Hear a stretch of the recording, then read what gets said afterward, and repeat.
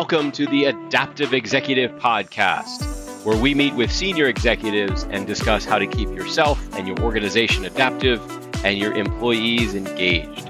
My name is Greg Ballard, founder and owner of 5C Consultant, and I am your host. If you'd like to be considered as a guest for this podcast, you can apply on our website at 5c.consulting.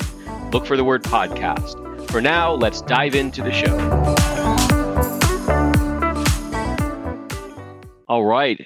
Welcome, everybody. This is the Adaptive Executive. My name is Greg Ballard, here your host. And I want to welcome our guest, Bill Maxwell with ERP International. Bill, thank you for being with us today. Thank you for the invitation. Absolutely. For our listeners, could you just provide a little introduction of yourself and ERP International? Certainly.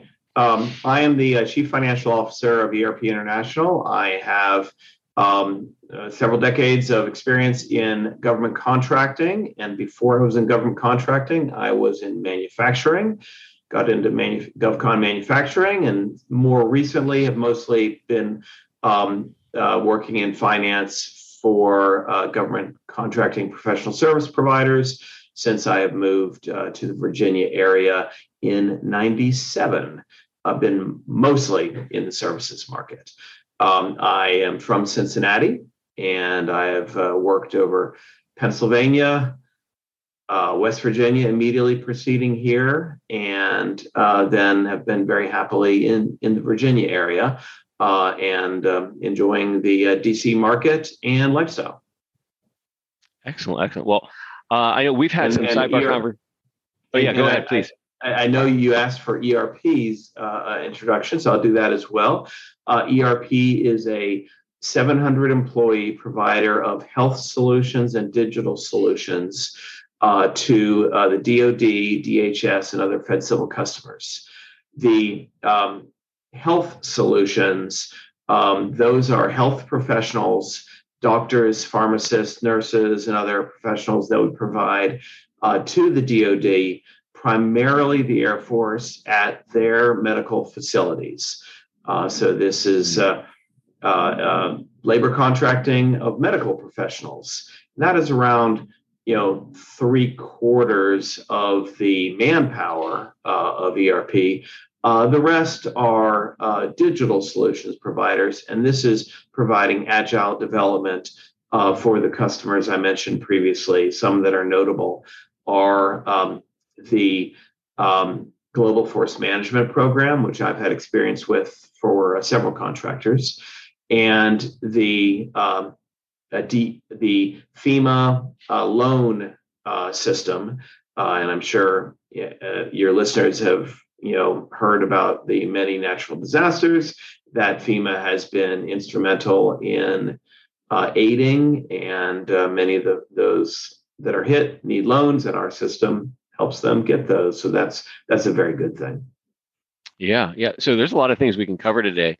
A couple of things that are resonating with you and the work your organization is doing is, the last 2 years, the crisis and pandemic, you guys being able to support the medical industry, and then also FEMA, the national disaster industry. We've had a number of hurricanes and issues in our country along those lines. And so you guys have been in the mix there.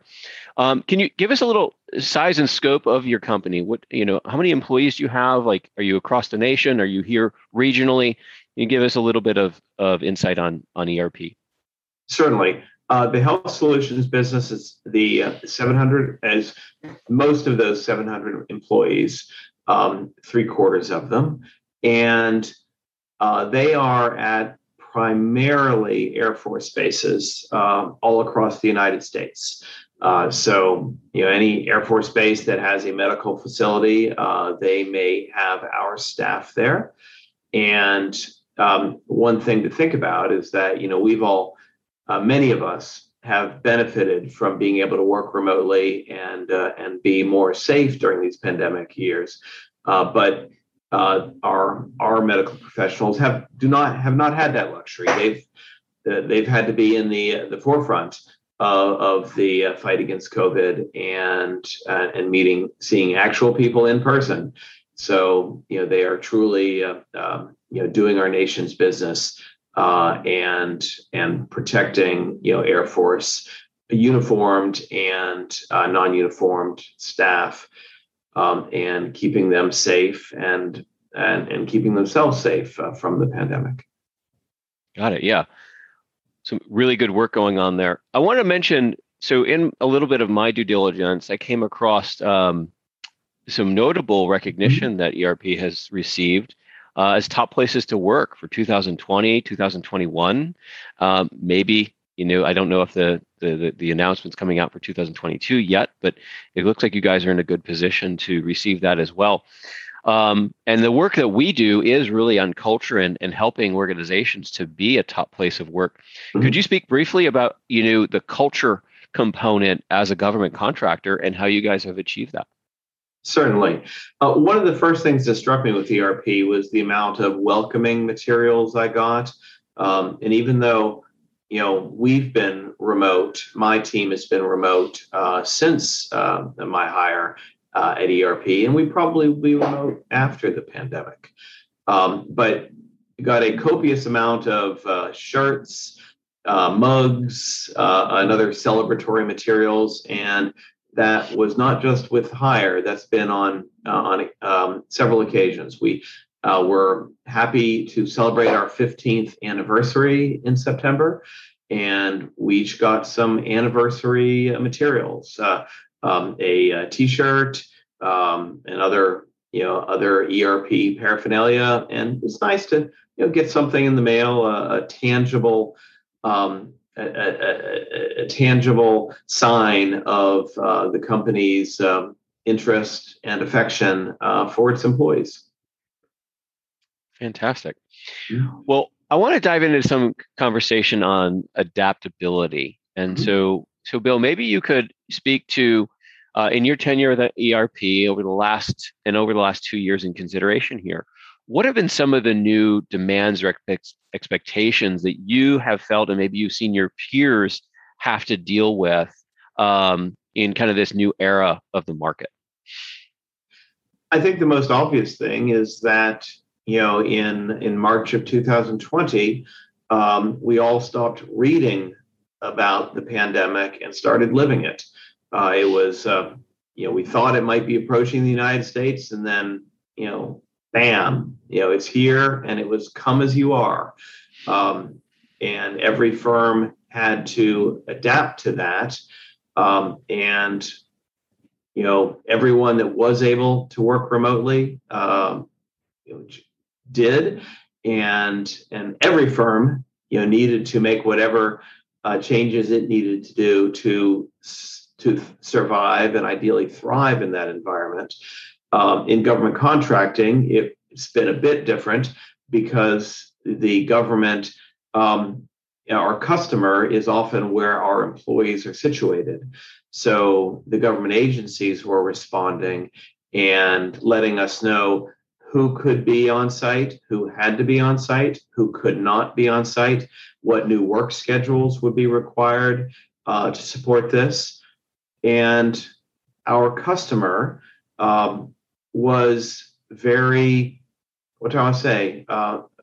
very caring and careful with its government contractors, and we've benefited in the CARES Act as all employers did, with the possibility of the payroll protection program, Triple P program. But in addition to that, we had Section 3610, which encouraged contracting officers, and contracting officers are essentially government contractors, administrative customers.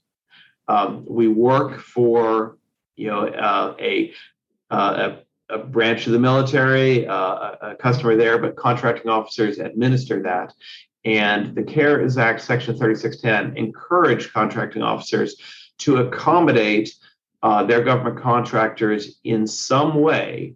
If the facilities that the government contractor employees were working at was closed, then the contractors could work from home if possible. In the intelligence community in particular, that often was not possible. Certainly, someone working at home isn't looking over Chinese our intercepts of Chinese communications or communication with our spies. So that could not be done outside of it's called a skiff, where the spies and those that work with spies and those that work with sensitive information can keep that information safe and secure. But outside of that, if the employees could work from home, they were encouraged to do so. The contract officers were encouraged to allow that to happen. And in the event of employees that were specifically prohibited from doing their work because the facility was closed to them and they were not able to, then the contract officers were to allow them to improve their skill set, study, and do other things so that that income stream did not suddenly dry up. So our government customer was very helpful to us, and that's something that government contractors, that we have to deal with regulations every day, more than many other industries. And the worst thing about government contracting is all the regulations, and the best thing about government contracting is all the regulations. And in this case, the regulations came to our aid, and thankfully, most of those workplaces opened up fairly soon into the pandemic, sometimes with staggered shifts, sometimes back in, but masked. And we've been able to address those challenges and move forward and continue to do our government customers' work and our nation's work without real interruption, which is an amazing thing. Oh, that's great.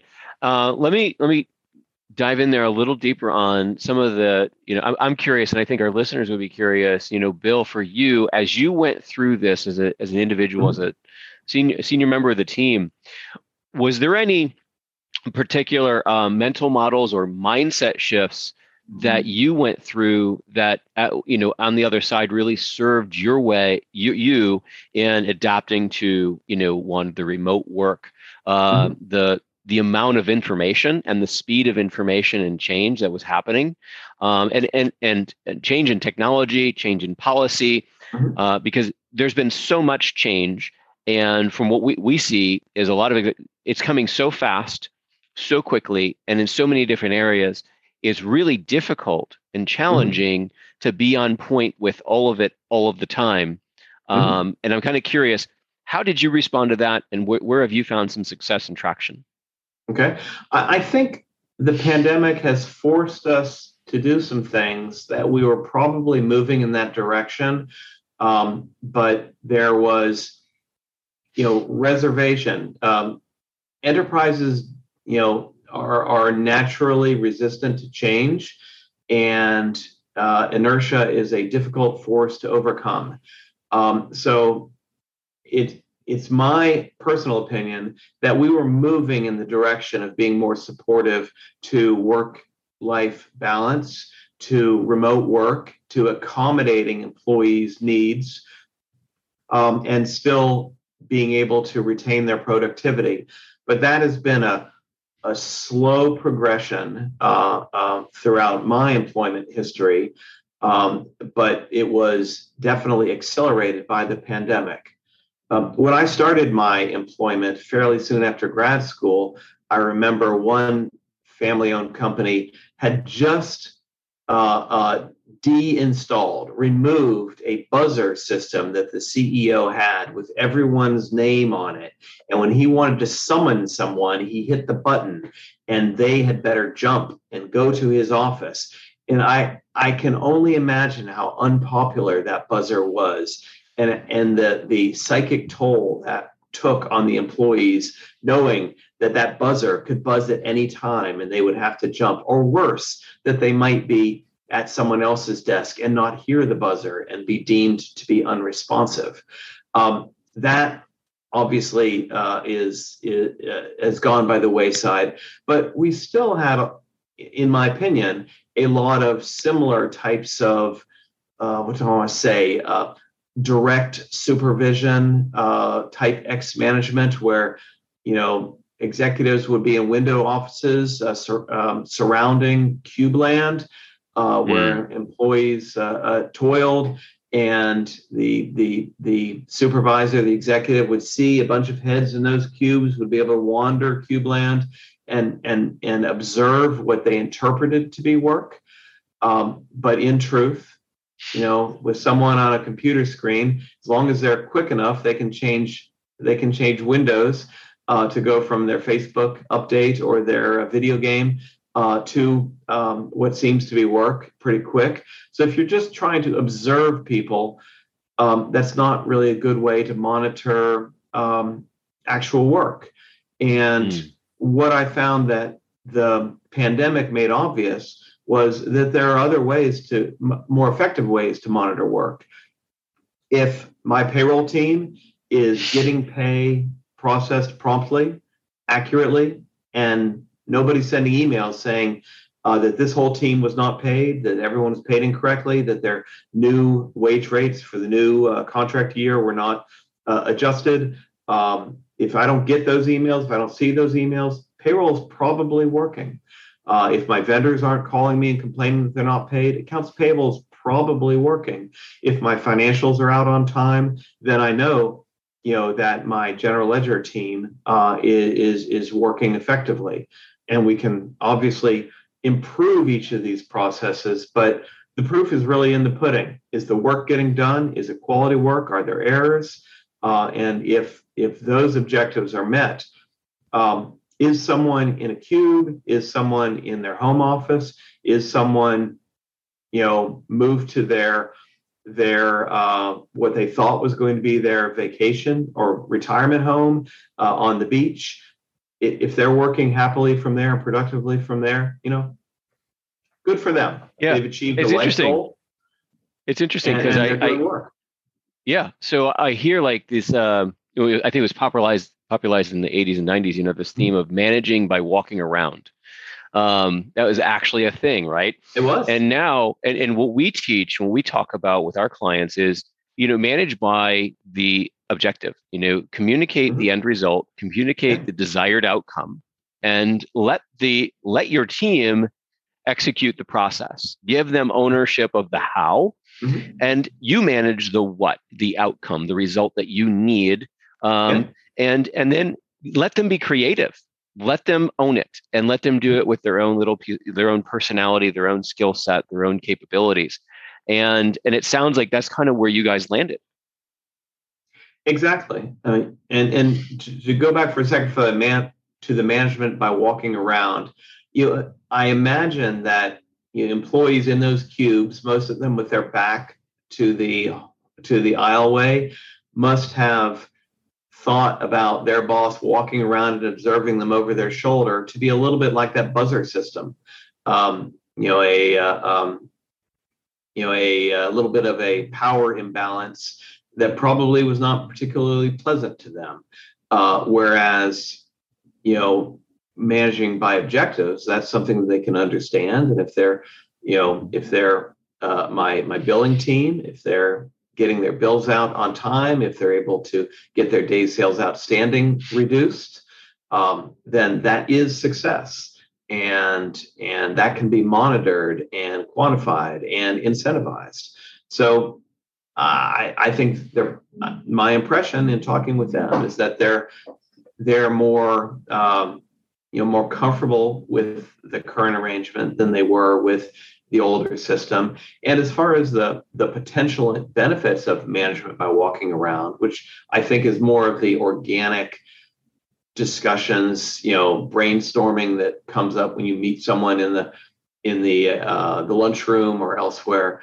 In the pandemic, we have to have other venues for that type of organic, interchange of ideas, but they can certainly be accommodated and facilitated without having actual physical hallways to be in.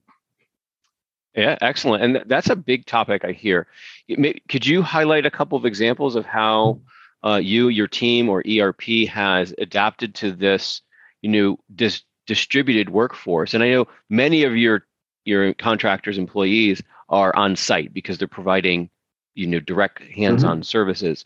But management, administrative, there's probably a large percentage of those that have been kind of moved to a distributed, back home or a reduced setting, digital setting. How or what techniques or processes have you guys found success in creating that water cooler atmosphere where there's the brainstorming and the chit chat? Have you guys seen any success? Yeah, we've tried to create a knowledge base of videos. When someone comes up with a good way of doing something that we have not used before, we'll record their explanation of their current process, the new process, and we make that available to the entire team. So we all might be in a Teams meeting where someone is explaining the new process, but then after that Teams meeting breaks up, it's a a archival document that can then be reviewed. And when we have staff turnover, or we're expanding the staff, the new person can come in and we can say, hey, look at this. This is how you make links to files rather than sending actual files by email, so we can all work on the same documents and know where they are. This is how you have someone set up an expense report. This is how you make your first timesheet. And those knowledge base videos can be helpful to new staff and for reminders for people that have forgotten how to do something. Excellent. That's very, very good. So, and I don't know how much you can speak to this or not, but I know there's probably a lot of curiosity out there. We're experiencing a great resignation in many different parts of the market, in the labor market. And I'm kind of curious, how has that impacted ERP? And what are the drivers that you're seeing on the ground for that? Certainly. I think we've benefited from that. I have a director of finance who lived in Vienna, very close to in the DC market, and he's never been to the Laurel office. I've never been to the Laurel office, and which I think is rather interesting. And the executive team meetings I've had have been elsewhere. But to get back to your point, he had a lifetime aspiration of moving to Las Vegas, and before the pandemic, before we were working remote, that probably would have required his resignation, or at least, maybe moving him to part-time until we could find someone locally to do the work. His moving to Las Vegas was a non-event, a complete non-event. He logged on as he was driving across the country, transporting his pets to his new home. And when he got to his home, again, it was a non-event. We had some brief conversation about how he was waiting for all of his boxes to arrive, but the work continued. And I think he's a happier and more productive employee because he's accomplished that lifetime goal of moving to a city he wanted to move to, and is still with us. I think in hiring new employees, if we were a Laurel-based company that had to hire people in the Laurel commutable market, that can be a challenge because the government contracting center of gravity is not in Laurel, Maryland. It is probably, in Tysons, with some extending to Alexandria, certainly much extending to Reston, Ashburn, and the like. But that's where the customers are. Obviously, there are a number of them, Bethesda and Rockville, but that's really the, if you were to just do a heat map of where government contracting employers are, that's where they are. So if we decided to be Laurel-centric, we would probably have a more limited group of employees that we could hire from, maybe from Columbia and Annapolis and DC, but probably not in Vienna, where the director of finance was from. That's a tough commute. So I think it's helped us and we're going to continue to encourage that to make the important thing is, are they getting the job done? Are they working with the team? And not, do they enjoy a long commute across the American Legion Bridge? Yeah, I find this what the pandemic has done regarding to work and technology and really moving everybody to a distributed workforce has and we actually conducted a research study for a local economic development team and came out with the same conclusion that this new dimension is going to change the way people think about work, because they can do it from anywhere. And one of the recommendations we made was the importance of broadband access, because in certain counties, in certain regions, not everybody has access. And one of the things we learned is another major healthcare system in the region, they could not send everybody home because though some people lived in very rural areas and could not do their work from home. And so I think in the next 3 to 5 years, we're going to see a lot of the infrastructure changes throughout our country, as well as here in Northern Virginia, that is going to allow more of a global workforce. And for folks just like your director of finance to be able to go wherever he wants to go or she wants to go and do their work. And so I'm really excited about those changes coming for our market, our economy, our nation. Absolutely. So Bill, it's very much been a topic with the two infrastructure bills, and not to get into politics, but it's obviously a hot topic. How do we get broadband more generally available to everyone? And that's important not only for work, but also for education and folks that are dealing with with dial-ups in rural America. Their children are disadvantaged, and that's something that is contrary to our American values. Yes. So, Bill, I want to thank you for joining us today, and I want to leave you with one last question and give you a chance to kind of give some final thoughts from an adaptive executive mindset perspective, and even maybe organizationally. Your role as CFO and how you play and feed into strategy.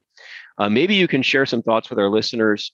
What are the kind of the top 2 or 3 things to be thinking about, when it comes to being an adaptive organization? I think really, utilizing all of your employees' skill sets, because when you have a major existential threat like the pandemic, I think I mentioned that was pretty much come as you are. And no one had a book to pull off the shelf, which was after the inevitable pandemic. This is what we will do. It was building the plane while we were flying it. That was the same for our customers. All the plans that I mentioned, the Triple P plan, that was built seemingly minutes before companies were able to take advantage of it. And anyone that was in that vanguard saw that this wasn't a program that was on the shelf waiting to go. This was pretty much, oh my God, what do we do now? What do we do in the next 2 weeks to make this possible? And so the government had to adapt, employers had to adapt, and there's no one in the company that has that book on the shelf and is ready to pull that out. So it really takes a encouragement of everyone to come up with the best way to move forward on, day one after the pandemic, day one after whatever natural disaster, we might experience in the future, day one after all the, electronic systems go down for whatever reason, after the cyber attack, whatever. The more we can bring everyone's intelligence and experience and energy to bear, the more likely we are to survive these black swans events. Yeah. Well, Bill, I want to thank you for your time and really appreciate you sharing with our listeners your perspective and your insights. Thank you. Thank you, Greg, for the chance to participate in your podcast. And I look forward to hearing it and hearing your future podcast guests.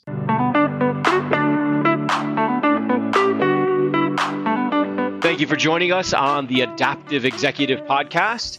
We hope you enjoyed the show. You can follow us on LinkedIn and by subscribing to our mailing list. Again, my name is Greg Ballard, and thank you for listening.